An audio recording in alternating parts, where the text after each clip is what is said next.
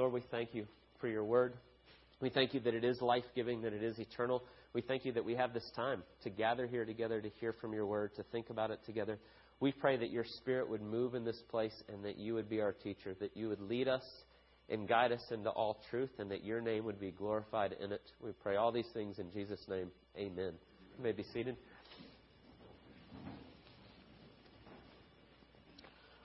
You may or may not know this about me. If you know me fairly well, you know this, but I'm a pretty big music fan. I like music a lot. I have for a long time, just from as long as I can remember it. Now, that doesn't mean I'm a musician. I am not a musician.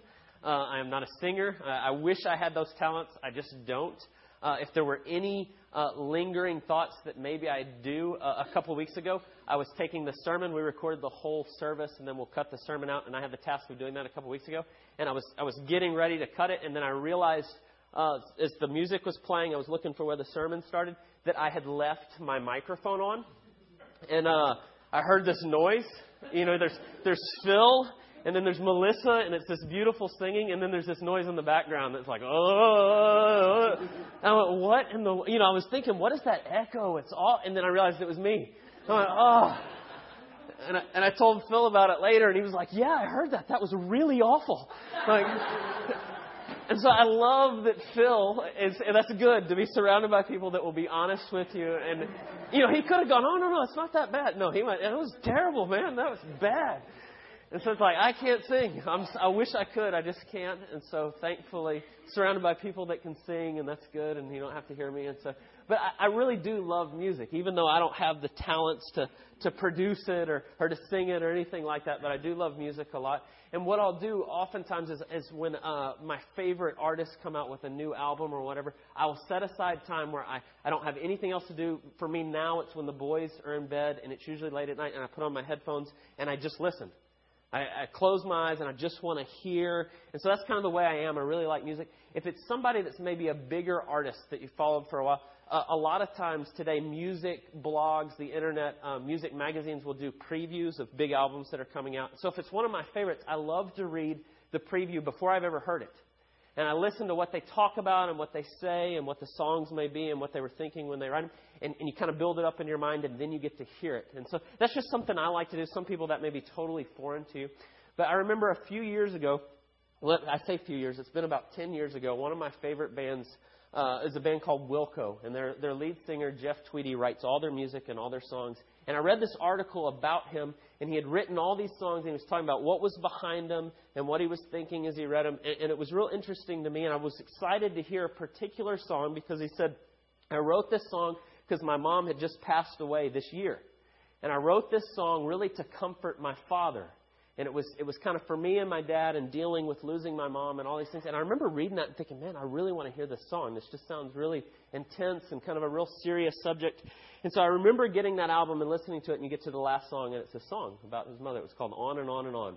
And I read it, and he put on the headphones, and I'm listening, and it says, I like the melody and the music, and it's kind of starting, and you're like, oh, this is good. And then the words started, and he said, one day we'll disappear together in a dream, however short or long our lives are going to be. I will live in you, and you will live in me until we disappear together in a dream. Please don't cry. We were designed to die. Don't deny what's inside. We'll disappear together in a dream. And so what Jeff Tweedy suddenly said, I went, oh, so disappointed. I like this guy's songs and his music, and he says so many things that kind of challenge me at different times.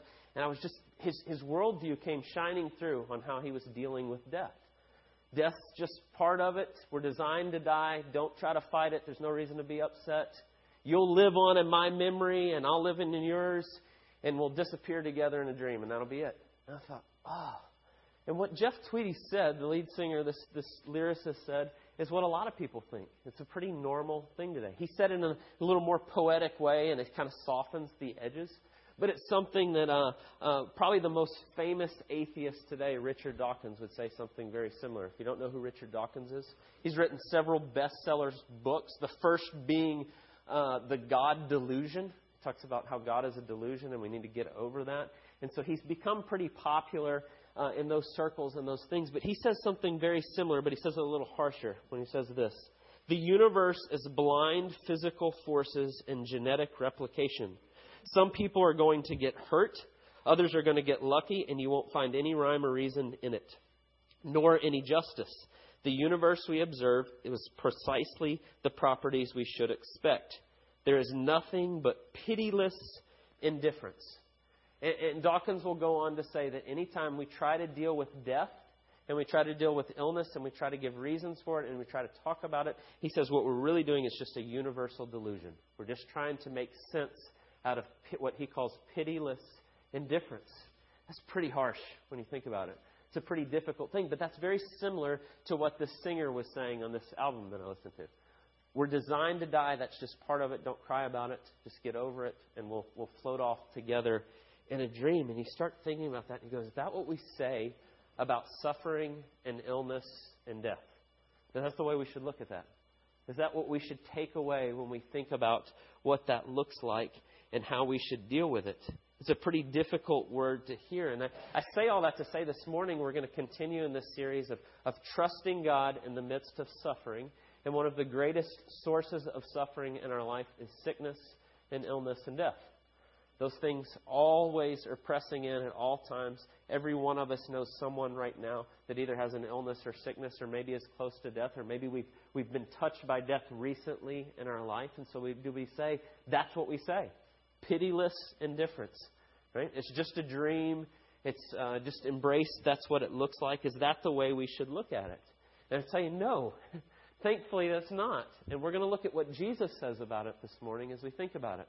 And we're going to look at the passage that I just read to you a minute ago from John chapter 11. And so that's where we're going to be this morning. Again, it's on page 583 if you want to follow along in the Bibles that are there in the pew. And simply the way I want us to look at it is just to ask a couple questions. That's the way I usually do it.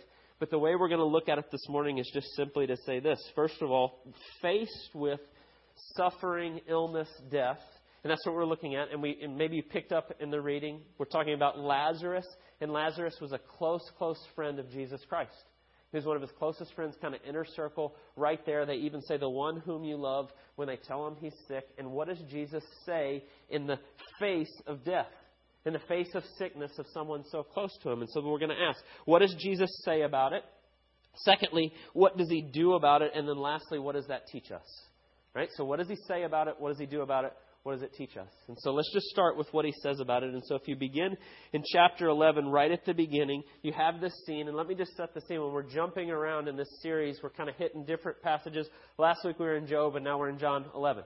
And so when we jump right into John's gospel, we need to at least set the scene of where we are in John's gospel. Of the gospels, John's gospel is a little different than all the others in that he spends half of his gospel on Jesus' last week. Spends half of it on the very last week. And so you get to John chapter 11, and we're almost to the last week already. It's right before the last week. Jesus is about to go into Jerusalem, and all those things are going to be set into place that's going to lead to his crucifixion and his resurrection. And so here we are in John 11. We're really to the last week of Jesus' life, just about. And at this point, there's great opposition against Jesus. The religious leaders of the day are seeking to get rid of him. He threatens them greatly. There's a lot of political things behind that, but they are really shaken by who Jesus is. And so that's kind of what's swirling around Jesus as we get to this spot in John chapter 11. And as we get to it and we start to look at this, we see that Jesus is hearing about his friend Lazarus. And so just look there again what it says in the first 3 verses. Now there was a certain man who was ill, Lazarus of Bethany, the village of Mary and her sister Martha. It was Mary who anointed the Lord with ointment and wiped his feet with her hair, whose brother Lazarus was ill. And so the sisters sent to him, saying, Lord, he whom you love is ill. And just real briefly right there at the beginning, we hit on this last week, and I won't spend a long time on this. We saw this with Job as we looked at Job's life, that he suffers all kinds of things, although Job seems to be a good and righteous man. God, in fact, says there's no one like Job on the earth. You see that right at the beginning of the book. And yet he suffers all these things. And I just made the point last week in passing, and I'll make it again, is that just because you have put your faith in Jesus, it does not insulate you from suffering. Sometimes people will try to spin Christianity that way. There will be sometimes very well-meaning people trying to get people to embrace Christianity. If you just put your faith in Jesus and you just have enough faith, everything will go well. The Bible doesn't promise that. And you read right here, here's Lazarus kind of in Jesus' inner circle, the one whom he loves, one of his closest friends, and he's ill. And you kind of go, man, he knows and he loves Jesus and he's trusting him, but yet he's ill.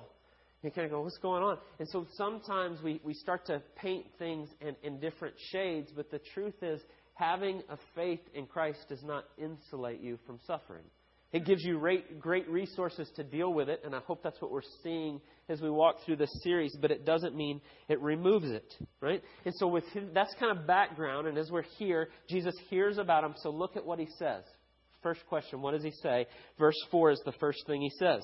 When Jesus heard this, he said, this illness does not lead to death. It is for the glory of God, so that the Son of God may be glorified through it. And so what he says is God is going to work through this, and it's not going to lead to death. So he gets this word that Lazarus is sick, and you see what's going on, and he says it's not going to lead to death, and God is going to be glorified in this. And then if you read on in verses 5 and 6, it says, and then he said, let's just stay here for a couple days. He waits. He doesn't go. He doesn't go right away, even though they sent the word, and he just kind of hangs out right where he is. And then after that, after a couple days, he says to the disciples, okay, let's go. Let's go meet Lazarus. And they head to the town. And as we just read a second ago in verse 17, it tells us as he's coming up on the town that Lazarus has already died. Not only has he already died, he's been dead for 4 days before Jesus arrives. And here he is coming up, and Lazarus is dead. And so you can imagine as the disciples hearing what he said, they're probably scratching their heads a little bit. Like, he just said, this is not going to lead to death. What's going on? What's happening here? And so they walk along with Jesus, and they approach the town where Lazarus lives in Bethany, and they're not quite there yet. And it tells us is that as he's coming, that Lazarus has already been dead. And so as Mary and Martha are mourning, they hear that he's coming, and Martha races out to meet him. There's kind of a neat difference in personalities and things. You see this all throughout the Gospels. Mary and Martha are very different. Martha runs out to meet Jesus, and Mary waits. And so you have Martha come flying out. And so look at the next thing that Jesus says in verse 20. And so when Martha heard that Jesus was coming, she went out and met him. But Mary remained seated in the house. Martha said to Jesus, Lord, if you had been here with my brother, he would not have died. But even now I know that whatever you ask from God, God will give you. And Jesus said to her, your brother will rise again. And Martha said, I know that he will rise again in the resurrection on the last day. And so the first thing that Jesus says is your brother is going to rise again. Right? She comes out and he tells her, this isn't the end for Lazarus. He's going to rise again. And so there we have, right in the first thing he says, in the midst of what's going on, a stark contrast to what Jeff Tweedy sings. Right? We're designed to die, and so just let it go and it's okay. Jesus says the exact opposite. Your brother is going to rise again. This isn't the end. And so in the face of that, Martha says what any good, believing Jewish person of her day would say. She says, you're right. I know that. He's going to rise again. I know that he will rise again in the resurrection on the last day. And so you have to understand something about what's going on as Jesus speaks. And so we see this all throughout the Gospels. There's lots of times where Jesus says one thing and everybody else is thinking something different. And he's saying the truth, and he's speaking the truth, but they're filtering it through the way they think. And so they're missing part of what he's saying. He says, your brother will rise, and she says, I know he will rise in the resurrection on the last day. Right? And so the Jews believed that the Messiah would come, and he would overthrow governments, and he would lead this Renaissance, and he'd bring everybody together, and then he'd usher in God's kingdom, and then the last day would come, and it would all happen at once. There was no thought, nobody was thinking that Jesus is going to come and die in the middle of history, be resurrected, and then ascend, and then come back again. And so what she's talking about is thinking it all happens together with Jesus as the Messiah's first coming. We would know, seeing all of Scripture, that Lazarus will rise again in the last day when Jesus returns, just like all those that have gone from the beginning of time. You understand the difference. She's thinking it one way, Jesus is saying it another way. In fact, Jesus is saying it a couple ways that she doesn't see at all. So all that to say, Martha's response is a response of one of faith. Yeah, okay, he's going to be raised again on the last day. But she's not seeing all of it. But what I want to draw your attention to when we say what Jesus says here is it's a stark contrast to pitiless indifference.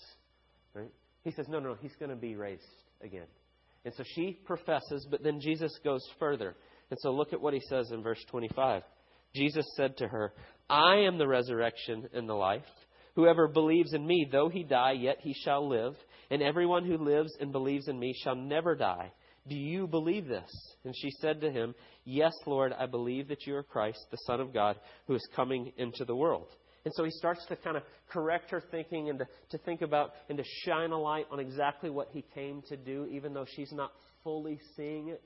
She's not fully grasping it. Jesus turns and kind of corrects her thinking and says to her, "I'm going to undo death. I am the resurrection and the life, and I'm coming to fix the problem that leads to death." That's what Jesus is telling her. And she's not fully grasping that. But when we see the scope of Scripture and we look at the whole thing, what we see and what the Bible tells us very clearly is the wages of sin is death. Death is entered because of our rebellion against God. And we are separated from God because of our sin, and that is our greatest need and our greatest problem in our life. And Jesus comes and He says, "I am the resurrection and the life." Right? If you know the rest of the verse, the wages of sin is death, but the free gift of God is eternal life through Christ Jesus our Lord. Jesus is saying, "I am the resurrection, and I'm coming to fix that problem." Now, Martha is not seeing all of that completely here.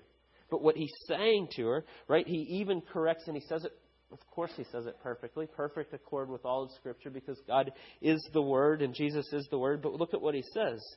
"I am the resurrection and the life, and whoever believes in me, though he dies, yet he shall live."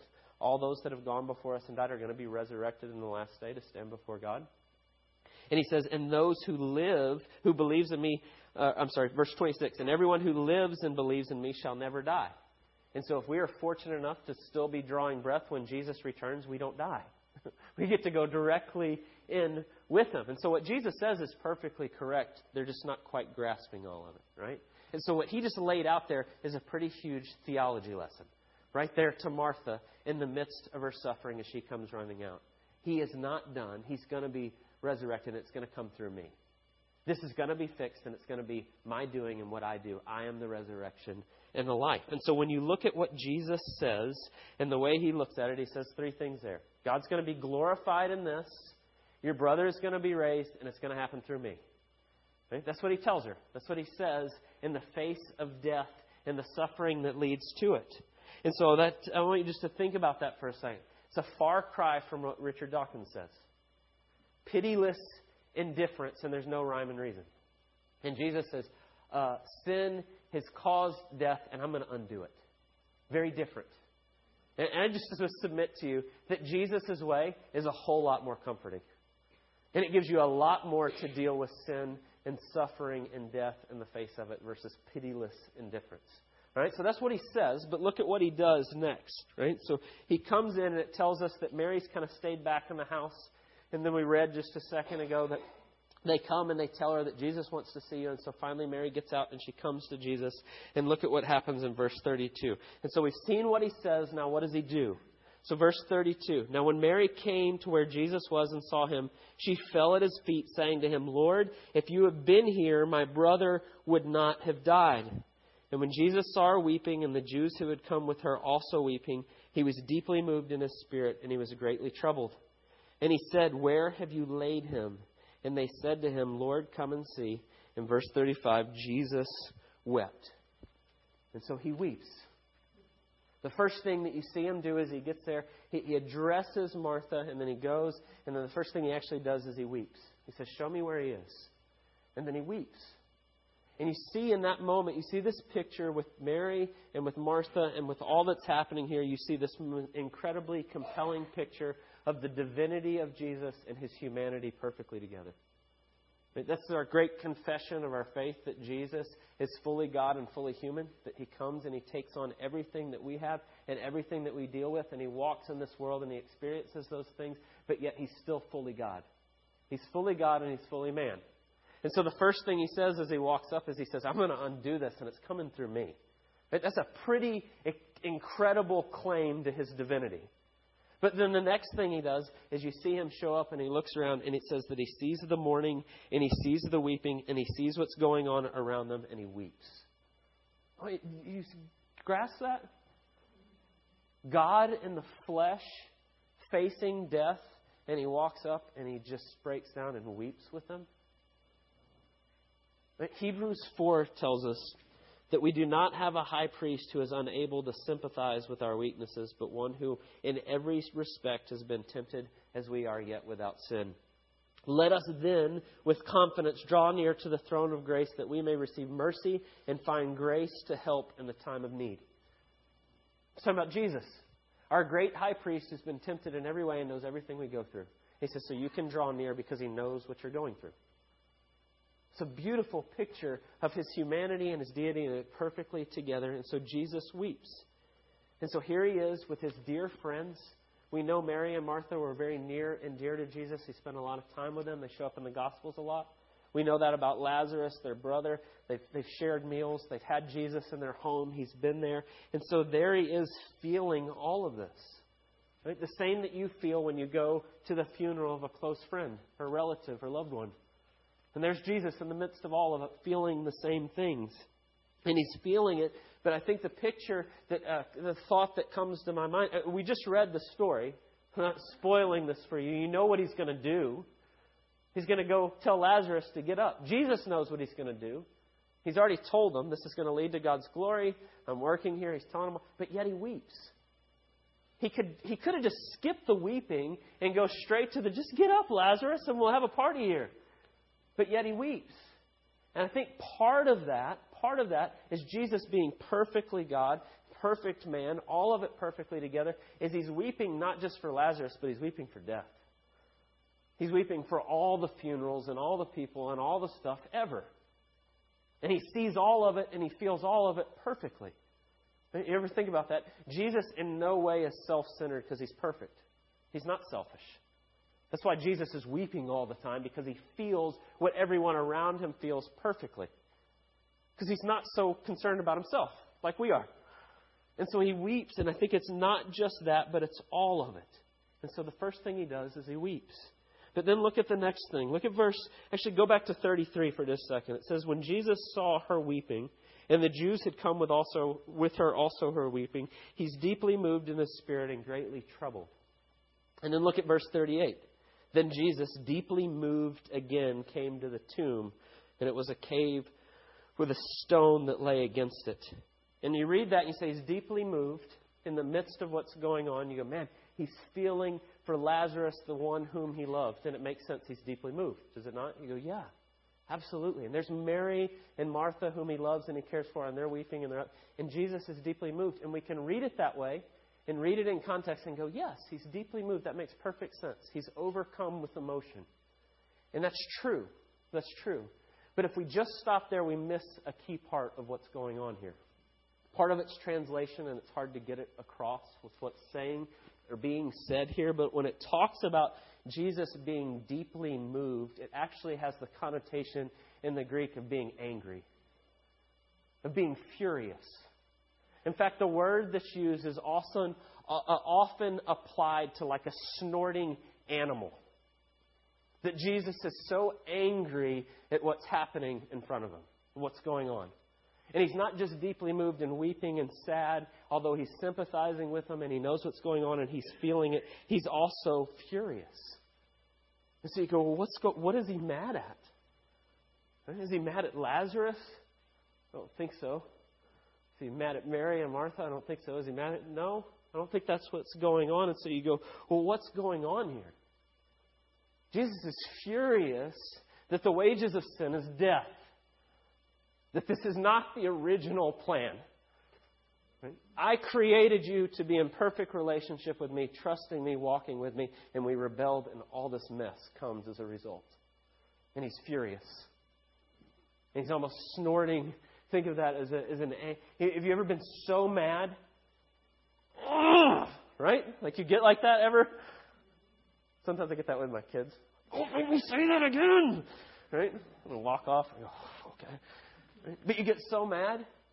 And I don't mean to make light of it in those moments. In fact, as I was thinking about Jesus deeply moved in what's going on, I always think in movies. Certain scenes in movies that come to mind. There's a movie years ago, maybe you saw it, maybe you didn't. It's called A Time to Kill. And Samuel L. Jackson was this guy in like Mississippi, I think. And he had a 12-year-old daughter. And the movie starts with she is brutally violated. And it is awful. It is awful. And it doesn't show all that, but it's made clear what's happened to his 12-year-old daughter and all this stuff that goes on. And you're just, it's one of those movies where it makes you feel sick, right? And you're so with him in this character. And he goes to visit her in the hospital, and she's barely hanging on for life. And she said, I called for you, Daddy. And he's just like, right? And so the movie is he goes and he shoots the two guys that did this to his daughter, and then it's all about his trial, whether that was justified or not, and it raises a whole lot of questions. But when I watch that movie and I see Samuel L. Jackson hear this from his 12-year-old little girl that this has happened, and he's ready, that's Jesus here.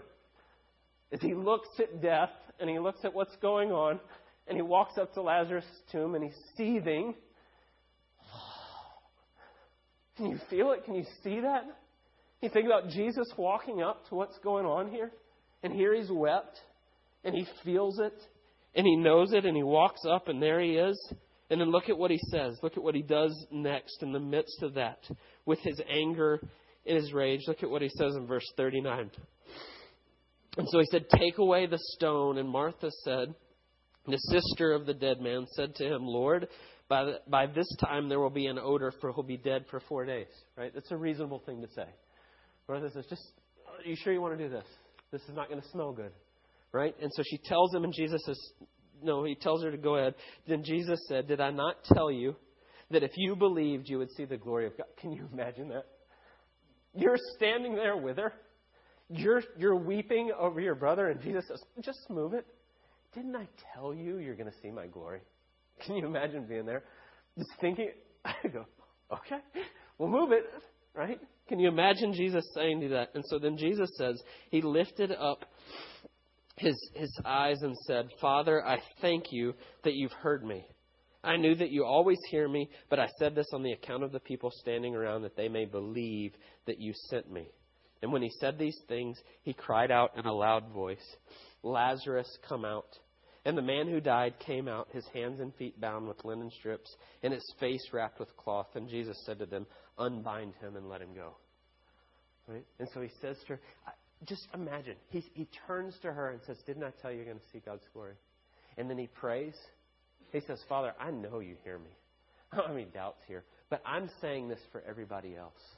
Do you follow when we're talking about Hebrews 4? He sympathizes with our weakness. He knows what we're going through. He has the presence of mind to stop and say, I'm going to pray so that you guys understand what's going on here. But he even says in his prayer, I don't need the reassurance. I know what's happening, but I'm saying it on their behalf. And when you think about it, knowing Jesus, knowing all things, knowing John's going to write this down, inspired by the Spirit, Jesus is really saying for our benefit, I'm going to go ahead and stop and pray so that you realize what's going on here. That I'm in control and I'm doing this. And so he prays and then he calls Lazarus out. If you've ever heard this passage before, you have preachers like to say this, but you can't go through without saying it. Right? Jesus says, Lazarus, come out. Because if he would have just said, come out, they would all come out. Right? He's got to call Lazarus by name because they're going to have zombie apocalypse if he doesn't, right? And so he says, Lazarus, come out. And he undoes death. And he does it right in front of all of them, and he shows them.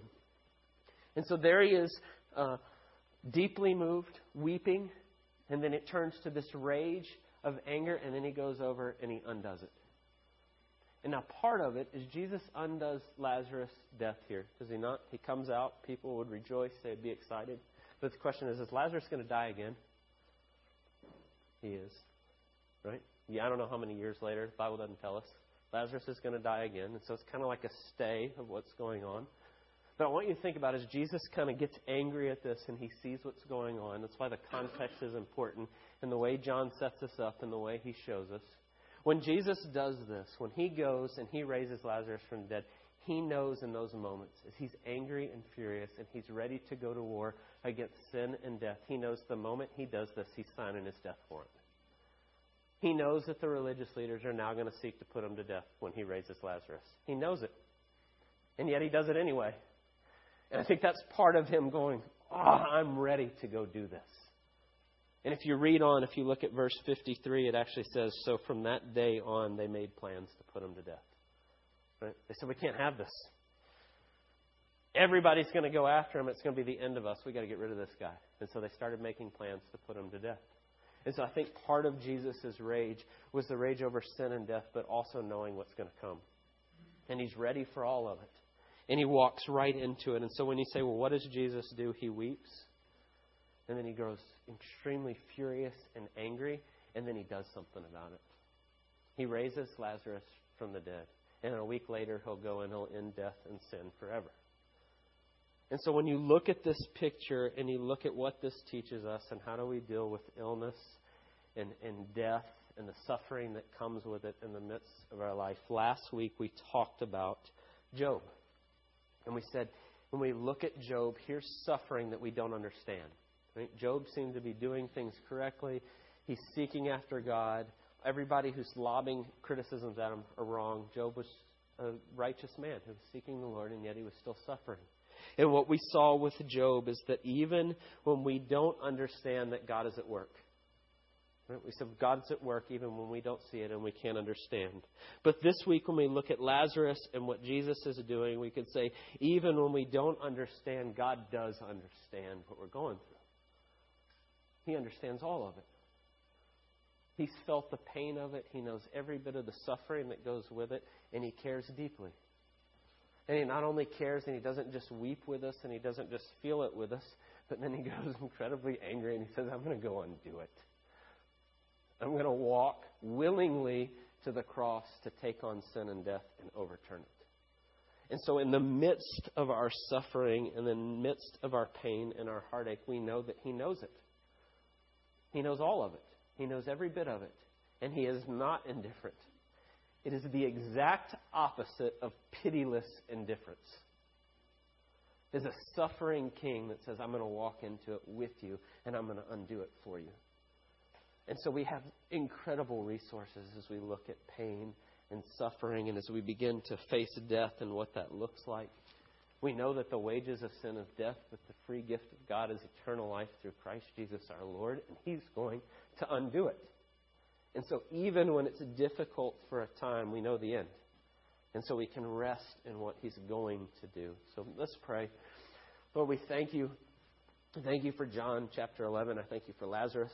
Thank you for the witness of what you were doing. I thank you as you prayed, as you stopped and prayed. I'm doing this so that we would see. We would see what you're doing. That we would trust you all the more. We thank you that you know our suffering. That you are not a far-off God. That you entered in and you walked through this with us. That you care. That you get angry at sin and death. And that you are undoing it and remaking it. And for that we thank you. And we praise your glorious name. We pray all these things in Jesus' name. Amen.